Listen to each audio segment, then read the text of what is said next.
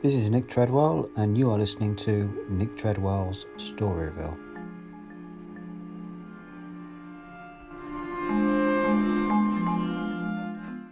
The hands of all 4,000 electric clocks in all the Bloomsbury Centre's 4,000 rooms marked 27 minutes past 2. This hive of industry, as the director was fond of calling it, was in the full buzz of work. Everyone was busy, everything in ordered motion. Under the microscopes, their long tails furiously lashing, spermatozoa were burying head first into eggs, and, fertilised, the eggs were expanding, dividing, or, if Bokanovskified, budding and breaking up into whole populations of separate embryos.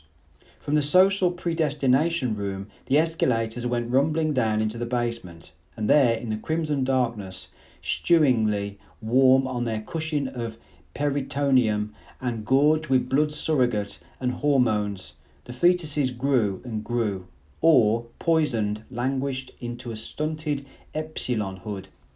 With a faint hum and rattle, the moving racks crawled imperceptibly through the weeks and the recapitulated eons to where, in the decanting room, the newly unbottled babes uttered their first yell of horror and amazement. The dynamos purred in the sub-basement, the lifts rushed up and down. On all the 11 floors of nurseries it was feeding time.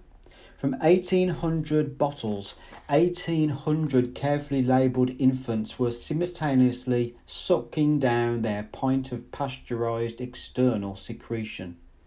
Above them, in 10 successive layers of dormitory, the little boys and girls who were still young enough to need an afternoon's sleep were as busy as everyone else, though they did not know it, listening unconsciously to hypnopedic lessons in hygiene and sociability, in class consciousness and the toddler's love life. Above these, again, were the playrooms where, the weather having turned to rain, 900 older children were amusing themselves with bricks and clay modelling. Hunt the Slipper, the erotic play. Buzz, buzz, the hive was humming, busily, joyfully.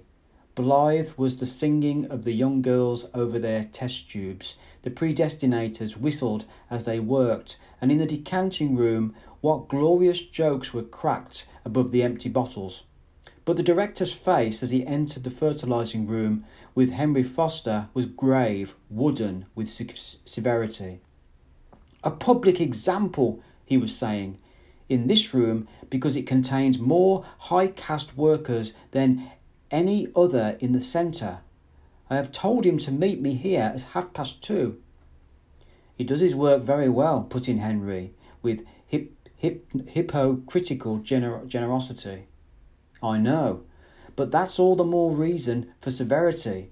His intellectual eminence carries with it corresponding moral responsibilities. The greater a man's talents, the greater his power to lead astray.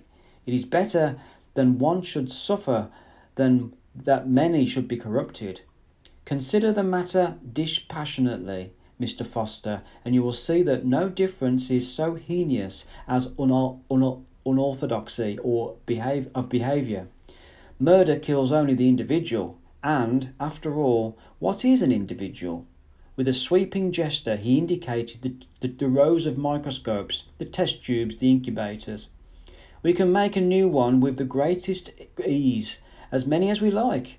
Unorthodoxy threatens more than the life of a mere individual. It strikes at society itself. Yes, at society itself, he repeated. Ah, but here he comes. Bernard had entered the room and was advancing between the rows of fertilisers towards them. A veneer of jaunty self-confidence thinly concealed his nervousness. The voice in which he said, "Good morning, Director," was absurdly too loud. That in which, correcting his mistake, he said, "You asked me to come and speak to you here," ridiculously soft, a squeak. "Yes, Mr. Marks," said the Director, portentously. "I did ask you to come to meet me here. You returned from your holiday last night, I understand." "Yes," Bernard answered. "Yes," repeated the Director, lingering, a serpent on the S. Then suddenly, raising his voice, "Ladies and gentlemen," he trumpeted, "ladies and gentlemen." The singing of the girls over their test tubes, the preoccupied whistling of the microscopists suddenly ceased. There was a profound silence. Everyone looked around. "Ladies and gentlemen," the director repeated once more, "excuse me for this interrupting your labours. A painful duty constrains me. The security and stability of society are in danger. Yes, in danger, ladies and gentlemen. This man," he pointed accusingly at Bernard, "this man who stands before you here, this Alpha Plus to whom so many has been given and from whom, in consequence, so much must be expected, this colleague of yours, or should I anticipate and say this ex-colleague, has grossly betrayed the trust imposed in him by his heretical views on sport and soma, by the scandalous unorthodoxy of his sex life, by his refusal to obey the teachings of our Ford and behave out of office hours, like a babe in a bottle." Here the director made the sign of the T. "He has proved himself an enemy of society, a subverter, ladies and gentlemen, of all order and stability, a conspirator against civilization itself. For this reason, I propose to dismiss him with ignominy from the post he has held in this centre. I propose forthwith to apply for his transference to a sub-centre for the lowest order, and that his punishment may serve the best interest of society, as far as possible removed from any important centre of population. In Iceland he will have some small opportunity to lead others astray, but his unfordly example," the director passed. Then, folding his arms, he turned impressively to Bernard. "Marx," he said, Can you show any reason why I should not now execute the judgment passed upon you?" "Yes, I can," Bernard answered in a very loud voice, somewhat taken aback, but still majestically. "Then show it," said the director. "Certainly, but it's in the passage." "One moment." Bernard hurried it to the door and threw it open. "Come in," he commanded, and the reason came in and showed itself. There was a gasp, a murmur of astonishment, a horror. A young girl screamed, standing on a chair to get a better view of someone upset 2 chest tubes full of spermatoza, bloated, sagging, and among those firm, youthful bodies, those undistorted faces, a strange and terrifying monster of middle-agedness. Linda advanced into the room, coquettishly smiling her broken and discoloured smile, and rolling as she walked with what was meant to be a voluptuous undulation, her enormous haunches. Bernard walked beside her. "There he is," he said, pointing at the director. "Did you think I didn't recognise him?" Linda asked, indignantly. Then, turning to the director, "Of course I knew you, Tomakin.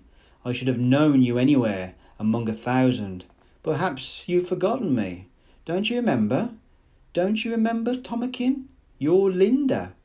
She stood looking at him, her head on one side still smiling, but with a smile that became progressively, in face of the director's expression of petrified disgust, less and less self-confident, that wavered and finally went out. "Don't you remember, Tomakin?" she repeated in a voice that trembled. Her eyes were anxious, agonised. The blotched and sagging face twisted grotesquely in the grimace of extreme grief. "Tomakin!" She held out her arms. Someone began to titter.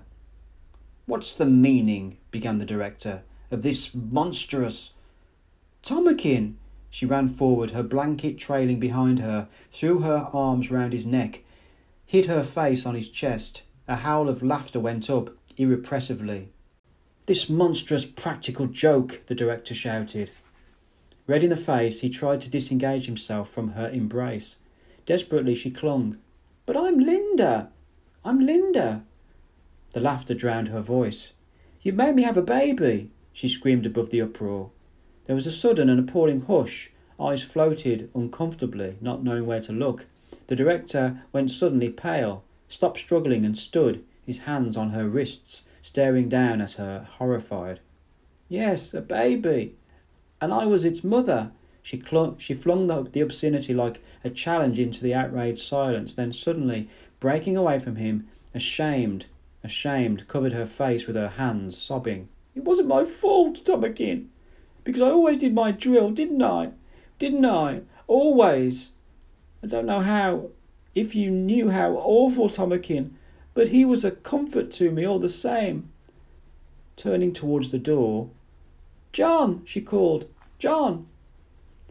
He came in at once, paused for a moment just inside the door, looked round, then, soft on his moccasined feet, strode quickly across the room, fell on his knees in front of the director, and said in a clear voice, "My father!" The word for father was not so much obscene as, with its connotation of something at one removed from the loathsomeness of moral obliquity of childbearing, merely gross, a scatological rather than pornographic impropriety. The comically smutty word relieved what had become quite an intolerable tension. Laughter broke out, enormous, almost hysterical, pearl after pearl, as though it would never stop. "My father!" And it was the director. "My father! Oh, Ford! Oh, Ford!" That was really too good. The whooping and the roaring renewed themselves. Faces seemed on the point of disintegration. Tears were streaming. 6 more test tubes of spermatozoa were upset. "My father!" Pale, wide-eyed, the director glared about him in an agony of bewildered humiliation. "My father!" The laughter, which had shown signs of dying away, broke out again more loudly than ever. He put his hands over his ears and rushed out of the room.